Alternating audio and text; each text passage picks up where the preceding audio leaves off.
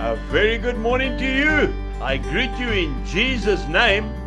It is Sunday morning, the 24th of July, the year 2022. And this is your friend, Angus Buchan, with a thought for the day. Psalm 48 and verse 14.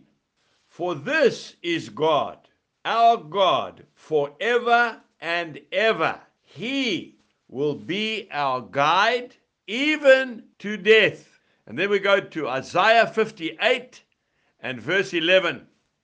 The Lord will guide you continually. Isn't that beautiful? What a wonderful promise. So what must we do? Well, first of all, we must follow. You always follow a guide. You do not walk ahead of someone who's trying to show you the way. Secondly, you must obey the guide.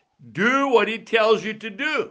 And thirdly, we must listen to what the guide tells us. If we do not, we will cause ourselves unnecessary pain and hardship. You know, like the little boy who's always determined to run ahead of his mom and dad and show his dad that he knows the way, until he gets caught up in the thorn bushes and he can't get out and he cries and shouts for help. How many of us have done that in our lives?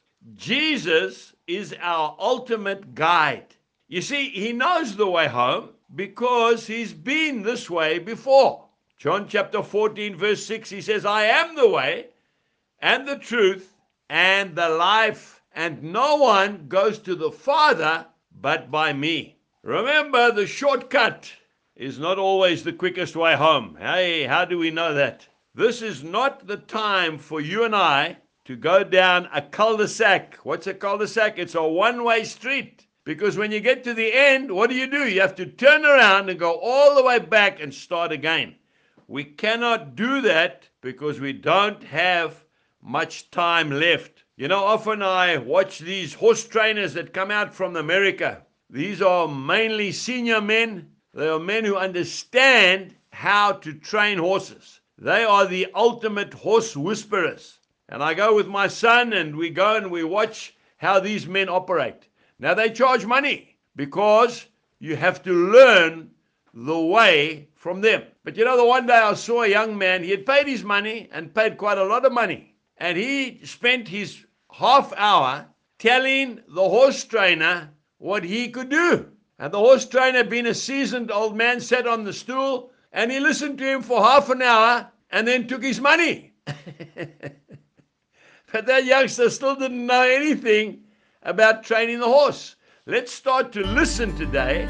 Let's start to obey and let's start to follow. And I tell you what, you'll find that life will be a lot more sweet and we will get to our destination a lot quicker. Have a wonderful Sunday and Jesus bless you. Goodbye.